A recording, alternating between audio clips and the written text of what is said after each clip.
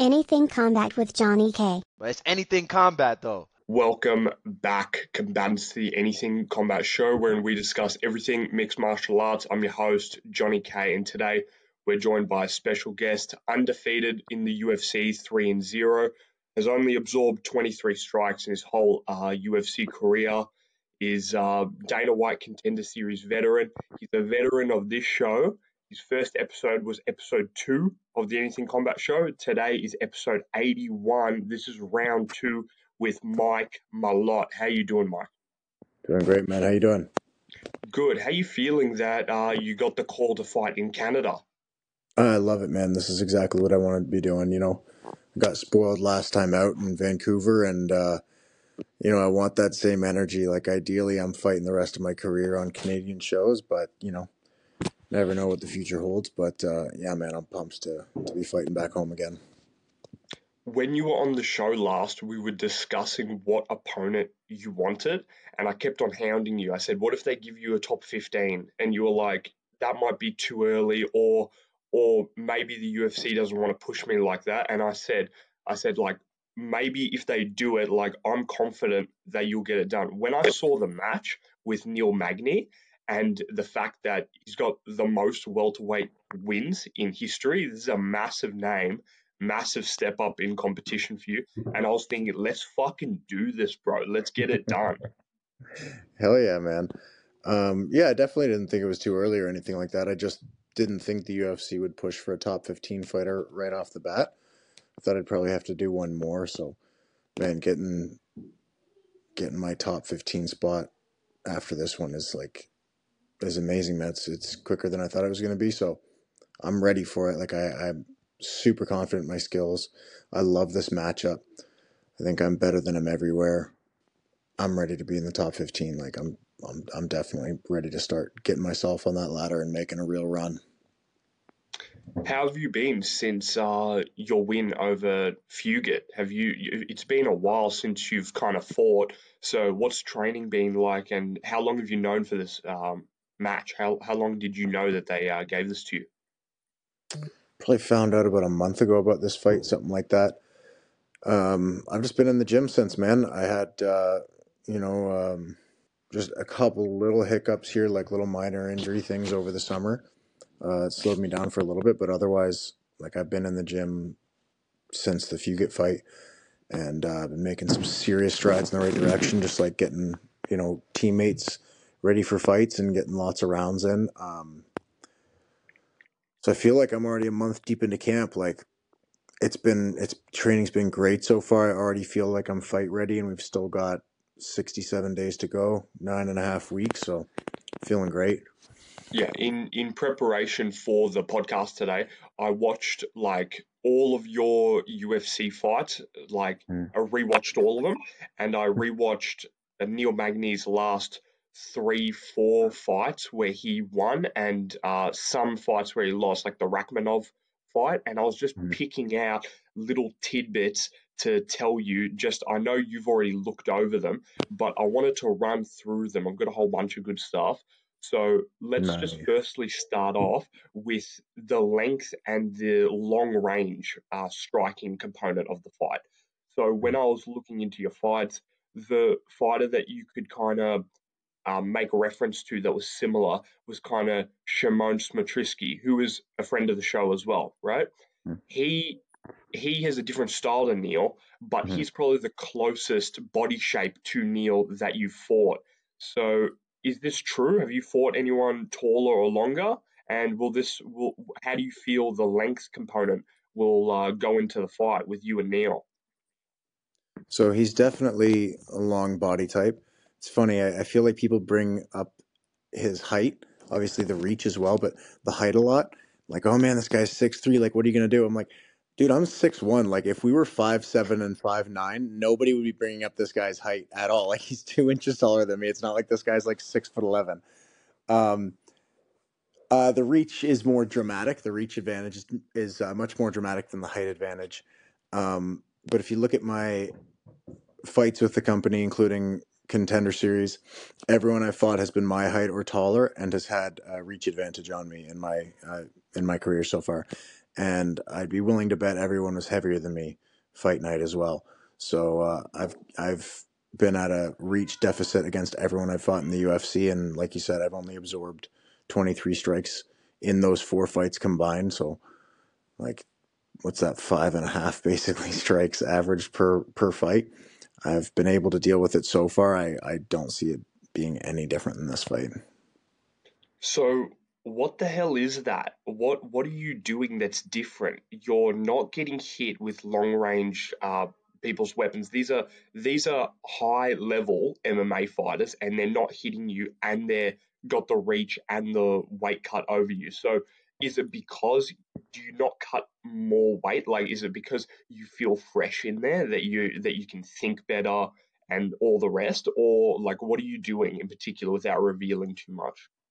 I think that may play a very slight factor, but I think it comes down to the preparation, the training that I've been doing, the style of training that I do. You know, I feel like I'm very thoughtful in my training, and I feel like I both take it seriously when I'm there, like the actual physical training that has to be done, but also the technical and tactical side of training. I feel like I put a lot of time and energy into that. I think a lot of guys go into the gym and they sweat a lot and they bang it out with the guys and they get hit and they give shots and they high five their boys after and they're like, yeah, that was awesome, man. We both sweated so hard. I'm like, that's awesome, man. You should be sweating. You should be breathing heavy, but I think you need to be thinking about this game in a little bit more in-depth way, based on how I see like most guys fighting.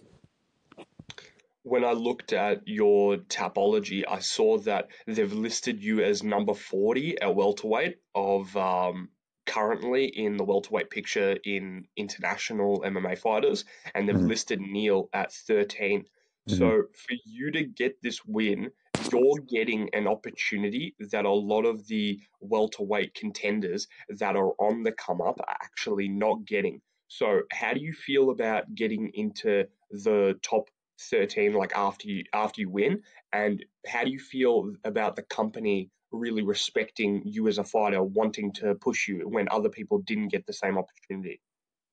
I love that the UFC's believing in me in this way. Like that clearly shows that they want me to win this fight. This in Toronto. I'm fighting a ranked opponent. Like they want to push me. I think they want some Canadian talent to really start breaking through, and I'm going to lead that charge. And we're going to have a lot of guys on the come up in the next few years that either people don't know right now or current guys that are on their way up start breaking into the rankings. So as far as Canadians go, but yeah, it's a huge opportunity. I'm super pumped. You know, I could have fought a ton of tough guys outside of the rankings and been happy with that, but I get a guy who's ranked. I mean, this means a lot to me. This is my opportunity to get on the ladder. I'll be ranked, as you said, number 13 after this fight, and from there we can, you've got a hand on that ladder. You've got your number 13 rung. We can start our climb from there, right? Like before you get on the ladder, before you get on that top 15 ladder, it's just kind of like, all right, fight a bunch of tough guys. Hopefully you get some good fights. Hopefully you make some money. Hopefully you get noticed, and hopefully you get that opportunity to come up. So it's kind of like, you just kind of swim around until you can latch onto something, and then latch onto a number, and you can start your climb, right? Let's talk about that Ian Gary fight that Neil Magny just had. So the biggest concern with Neil's striking game in that fight was the fact that he couldn't get the clinch game going with Ian, and when he Mm-hmm. did, Ian did a good job to disengage. And then when Mm-hmm. they were striking at long range, which you will be in because of his range, the calf kicks were open, man. I don't know if it was Mm-hmm. the fact that Neil had a bad night or if it was the fact that Ian's that good. I'm going to put it on the fact that Ian's that good at striking, that Mm-hmm. he exploited the fact that he had a lack of calf kick and leg kick defense. And this was the second thing that I really looked into. And I don't know. I haven't looked at your leg range or whatever, but are you thinking this is probably the best thing to do with him, seeing that in his previous fight it didn't look too good with his calf kicking defense? He's certainly shown a struggle with dealing with low kicks in the past. He took that fight on like 9 days notice or something like that, so I'm gonna assume that he'll come in more prepared for my fight. I'm going to assume that he'll have addressed low kicks quite extensively. You know, after that last fight, I'm assuming he'll put some work into that. So I'm not thinking it will be as big a hole as it was against Ian Gary, but of course that's, something to keep in mind. That's a potential avenue for taking over this fight. When I saw his previous opponents, the two other things that pointed out to me were the fact that the way you beat him is there's two avenues. The first avenue is you need to have really good grappling. That's where Gilbert Burns came in. He just kind of just ran through him. And the second avenue is not engaging in the clinch and not getting subbed and just standing, right? So where I was going with this was the fact that the BJJ component of the fight, a lot of your fights, yeah, man, the clinching of Neil is a really important aspect of his game, and that's where he just dominates these fighters that just can't get out of the clinch. But what I'm saying is when he gets into the clinch, he either pulls guard or gets the takedown to get into those jiu-jitsu exchanges. And with your fights, I haven't seen enough tape with you because, as we know, Neil's had heaps of fights. There's so much tape on him to look into to exactly what he does and how he does it well. So with you, we've seen your sub game, but we haven't seen you go up against a high level jiu-jitsu practitioner. And as we know, Neil Magny trains with coach Steve Hordinsky the third, and that he's a absolute crazy black belt that trained under Helson Gracie, and then now Steve's training Neil, training Basil Havez, who's also in your division. So this jiu-jitsu component, I haven't seen enough tape to really get a definitive answer to whether who's gonna cancel it out or who will have the advantage. So, what insights do you have for your BJJ game, specifically the no gi in MMA, that you can tell me about Neil's style that you can negate or you know um, do your offense against? I'm just going to keep the response really quick. You asked who's going to have the advantage in the BJJ for MMA. I will. Big time. Sure. I respect that. I respect the confidence. You know what I mean? So, also, when I was looking into the other fights, I saw the Philip Rowe fight and I also saw the Shavkat Rakhmonov fight. And in these, they chose to do the short range power punching, like hooking, um, throwing hooks in the short range against Neil. And because his arms are so long, his guard is not the best to defending these. So when I saw these fights, even though Philip Rowe, in my opinion, he's not the best fighter. This is out of respect, not disrespectfully. He's not the best fighter in the division. Yet he still had heaps of success against Neil in that component where he just got straight in his face and just threw hooks, similar to you versus Mickey Gall. So I think this would probably be the aspect of the fight. I've been pretty critical so far. I think this would be the aspect of the fight where you could probably dominate. So is this what you're seeking to exploit? That's definitely an avenue. I mean, I think Philip Rowe's a pretty solid fighter. He's got solid boxing. Good prospect for sure. I think with Magny, yeah, I mean he's got an 80-inch reach, right? So with this guy, he's got an 80-inch reach. You kind of have to get on the inside with this guy as far as like punching is concerned. It's going to be hard to match straight punch for straight punch with him if you're staying online. So there are a couple of ways to get around that, but yeah, man, I honestly, not to disrespect him, but like I feel like I keep saying this with all the guys I fight, but then I go out there and I do what I've done, so I feel like it's pretty valid. Like I'm very confident I have this guy covered everywhere. So when you say like, oh well, who's gonna have the advantage on the ground? It's like I definitely am. Like who's gonna have the advantage in the wrestling? I'm definitely gonna have the advantage in the wrestling. Who's gonna have the advantage in the striking? I'm definitely going to have the advantage in the striking. Who's going to have the power advantage? I'm fucking definitely going to have the power advantage. Like I feel like there's a ton of, like, for sure the guy's got a ton of experience, and I think that's the biggest thing that he brings to this fight. But as far as like who brings more weapons and more advantages to this fight, I think it's like a blowout in my favor. That's a really interesting thing to say because when I'm betting on the fights, Mike, I'm always unbiased. I never pick who I actually want to win. I always do my research and then I place my bets. And bro, I'm telling you right now, the previous UFC event, I got Pereira KO, I got Saint Benoit Denis, I got Diego Lopez underdog. I picked a whole bunch of underdogs actually, Okay. and I'm always getting this shit right. And when I looked into the fight with you and Neil, I'm actually struggling out here for who's gonna win, right? I will never lie to you, bro.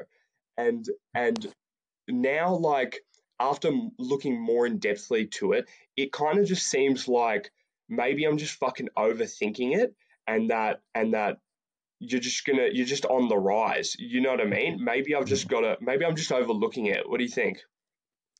Yeah, you're definitely overthinking it and overlooking it. I mean, to be fair, the guy's fought a lot of good guys, and he's had a lot of fights in the UFCs.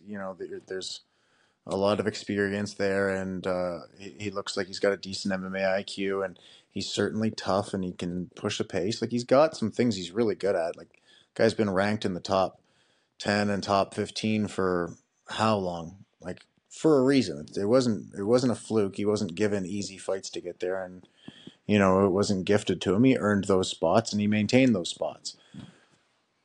I just, you don't see a lot of footage from me. I don't have that many fights in the UFC. I've had 3+ contender series, and then those fights have been relatively short, right? So I understand where you're saying, like, I don't know if I've seen enough to make that call, but there's a reason you haven't seen enough. Like, there's a reason my fights haven't been long enough. Like, it would almost be easier if I went to decision on contender series and went to decision 3 more times. And you're like, okay, we've seen you fight 15 minutes 4 times. We've seen an hour of fight footage out of you. Like, we can make a more accurate call, and we know what we're getting ourselves into. With me, I feel like there is like a little bit of that still. Like, we're seeing bright things, but we don't know really what this guy is all about yet. And I kind of like that. I kind of like that there's still like a little bit of mystique around my fight style, because I've finished guys fairly quickly, and like you said, I haven't been hit very often, haven't been hit very much, and I haven't shown a lot of my game yet. I think when it comes to Neil Magny, we've seen almost everything this guy's gonna do. I'd be ignorant to say that he's not learning, and I expect him to tighten up some of the things that we've seen to be holes in the past. However, when you've got A, the most wins in UFC history, and B, I think he's got the most decision wins in UFC history, most wins at welterweight, and most wins by decision. Like, that's an insane amount of footage. Like, we know what this guy's going to look like for the most part. We have a pretty good idea of what this guy's going to do, and what his weapons are going to be, and where he's comfortable. And you don't really know that with me yet. It's like, well, what happens to Mike when list it ABC happens? Like, you guys don't know yet, because I haven't had to show it. I'm not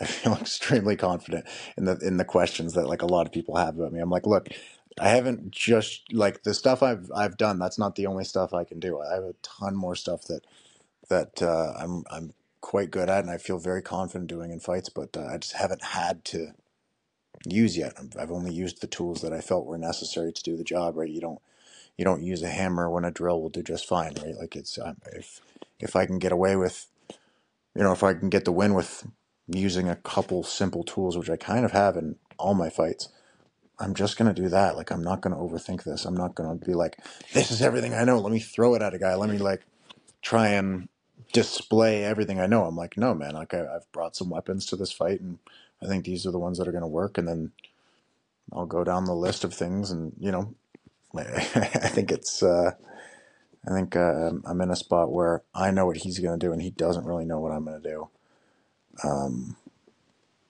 So that's a definite advantage in my mind.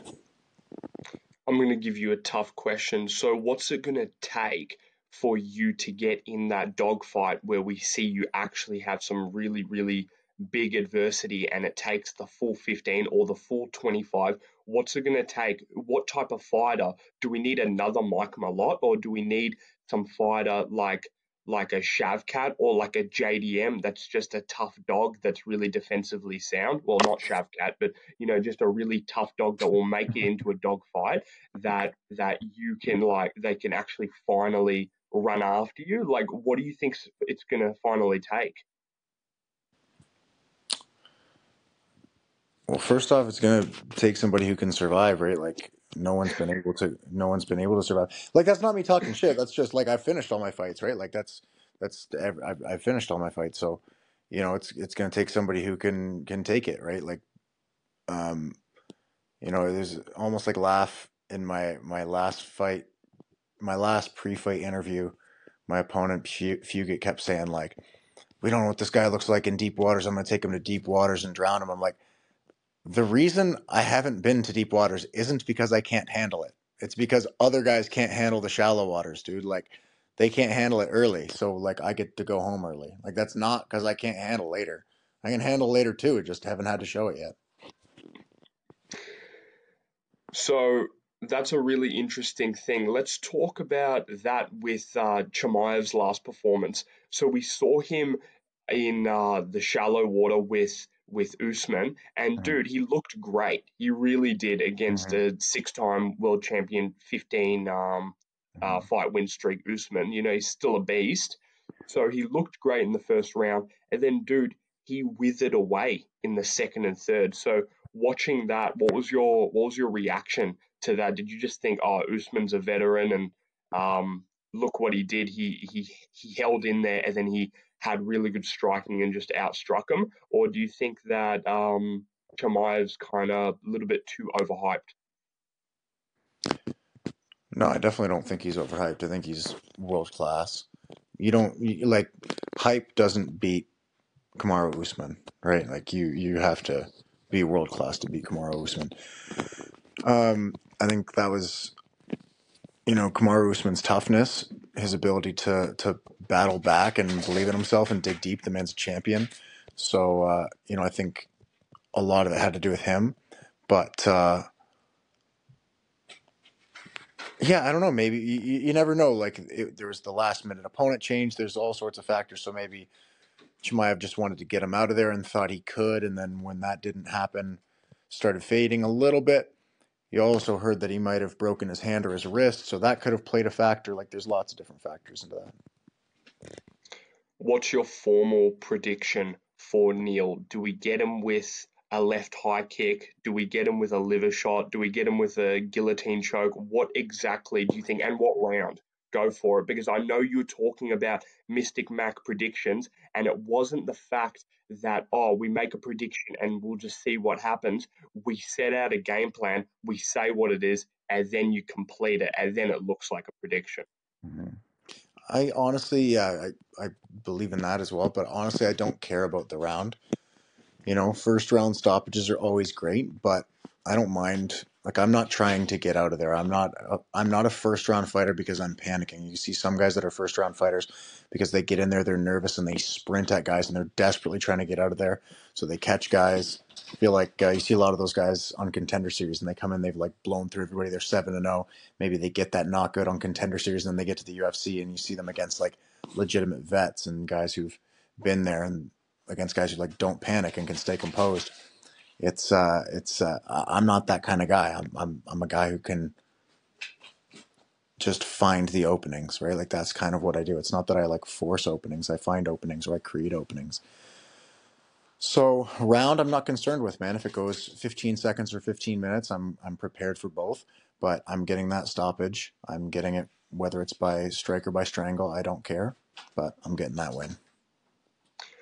I'm gonna bring up the welterweight title picture for you because it's a really interesting match. You got Colby versus Leon. When looking into this fight, I saw that Leon has this weird mental game. I know everybody keeps on talking about how skillful he is because he's very well rounded, but one thing that people are not really looking into is the fact that he's got this weird mental pressure against him. In the Nate Diaz fight in the fifth, he kind of just was like, oh, I can't be fucked being here. I'm bored, so I'm just gonna take the round off, right? And I know that's okay. That's one example.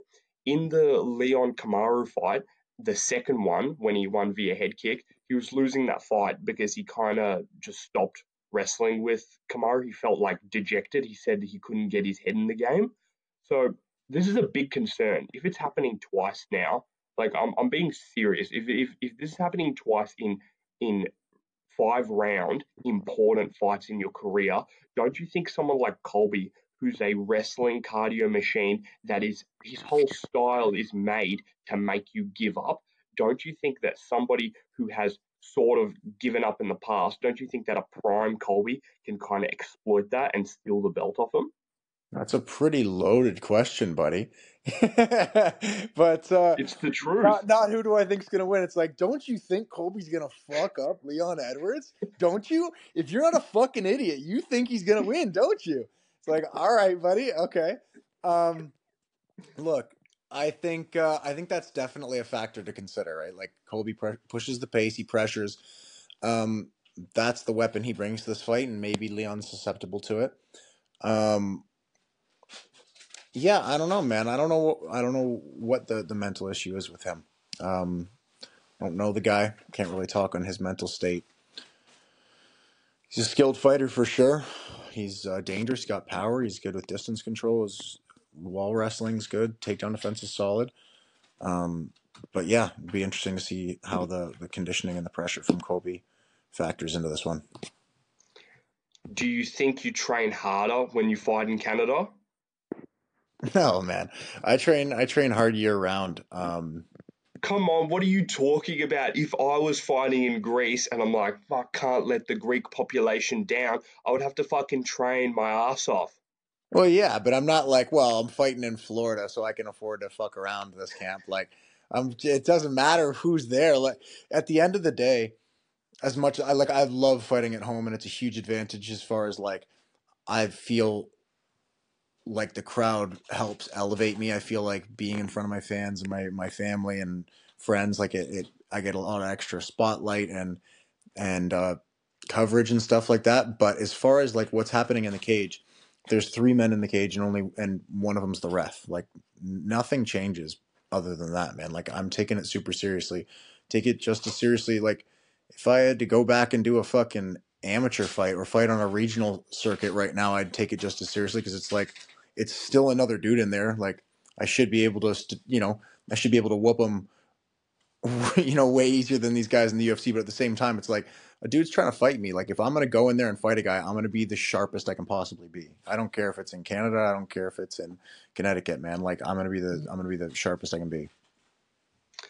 Before the Neil fight got offered to you, you had that layoff. You said that you've been preparing for it for a month, meaning there was a 5 month window in there where they could have offered you anyone else.